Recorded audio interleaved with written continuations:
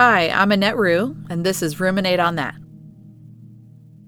Hey, we are getting closer to Christmas. I get more excited every day.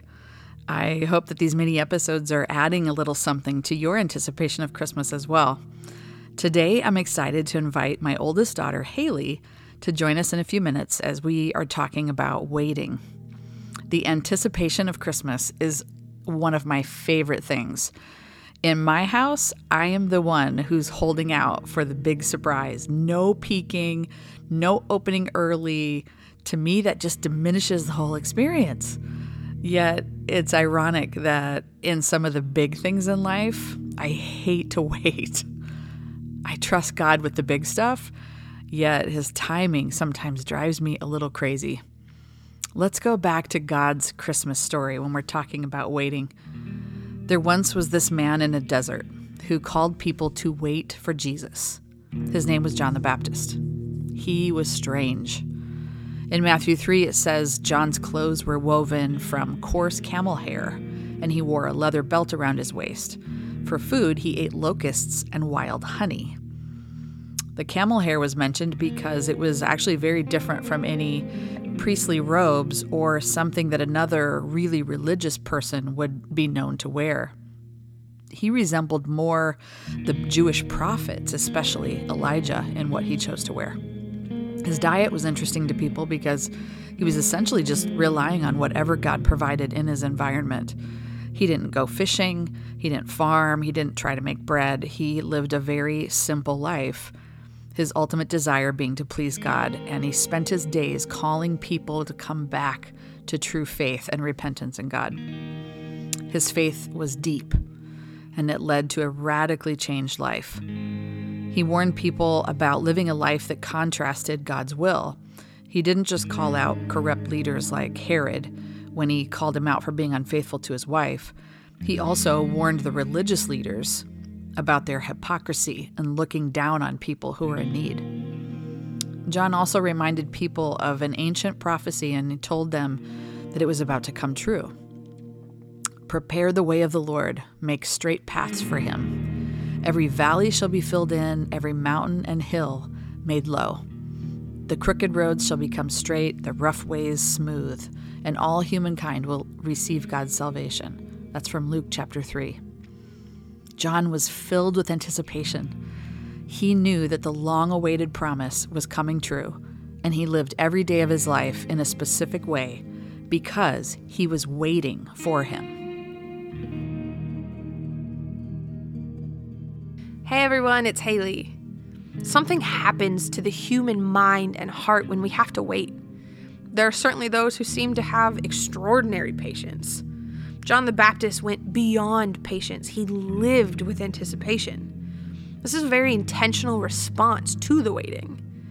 I wish that I could say I respond to waiting in the same way, but like me, I think for most of us, waiting is very difficult.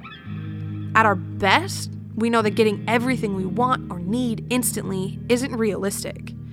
We know all the sayings about good things come to those who wait, and we know our character is revealed in how we wait. And in the day of technology that we're living in, if we have to wait, we just pick up an electronic device to pass the time. So we're worse than ever at waiting. We know that waiting is a part of life, but most of us dread having to wait a long time for anything at all. Here in the Christmas story, we're reminded that God's chosen people had been promised a Savior, someone who was going to come in and save the day. They had dreams of being freed from an oppressive captor, of becoming their own nation, and being able to live and worship the way that they wanted to. John the Baptist was living ready for that day, and he was doing whatever he could to prepare the way. But it sounds like many of the Jewish people of that day had grown tired of waiting. The urgency had faded, and their passion and faith had faded with it. Anticipation is part of the cultural experience of Christmas in our country, but it was originally intended to help us remember that there is an even greater, more colossal event coming that we should also be waiting anxiously for. Remember, Advent is all about remembering that Jesus promises to come back again. Is it possible for us to have the same passion that we see in John the Baptist? Can we once again be sitting at the edge of our seats, ready to experience the incredible return of Jesus to this world? I'm not sure how all of that is going to unfold. The Bible has some pretty epic descriptions for that day. Just let that simmer in your heart again this Christmas. What kind of emotions bubble up when you think about Jesus coming back? The Bible tells us it will happen. I don't know when or exactly how, but something inside me longs for it.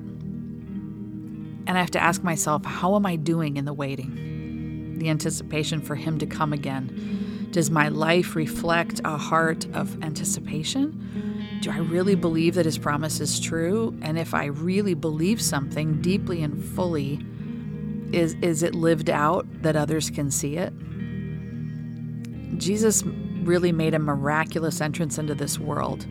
It was an incredible story with such a simple beginning. And his coming changed everything. It has definitely changed everything in my life.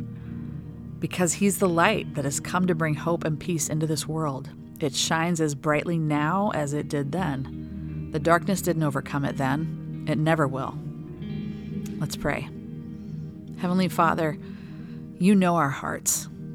You see how we respond when we are in a season of waiting. Even when we know you are working and preparing something, it's difficult to wait with a steady faith. Thank you for your patience with us. Thank you that you are steadfast, no matter how we waver. We want to trust your plan and your timing. When our legs get wobbly from the waiting, help us to kneel. When our resolve begins to weaken, help us to surrender to your plan. When our perspective gets cloudy, help us to remember your faithfulness. Your timing has always been perfect. We just often don't realize that until it's in the rearview mirror. Thank you for this beautiful story that began in Bethlehem and continues today. In Jesus' name we pray. Amen.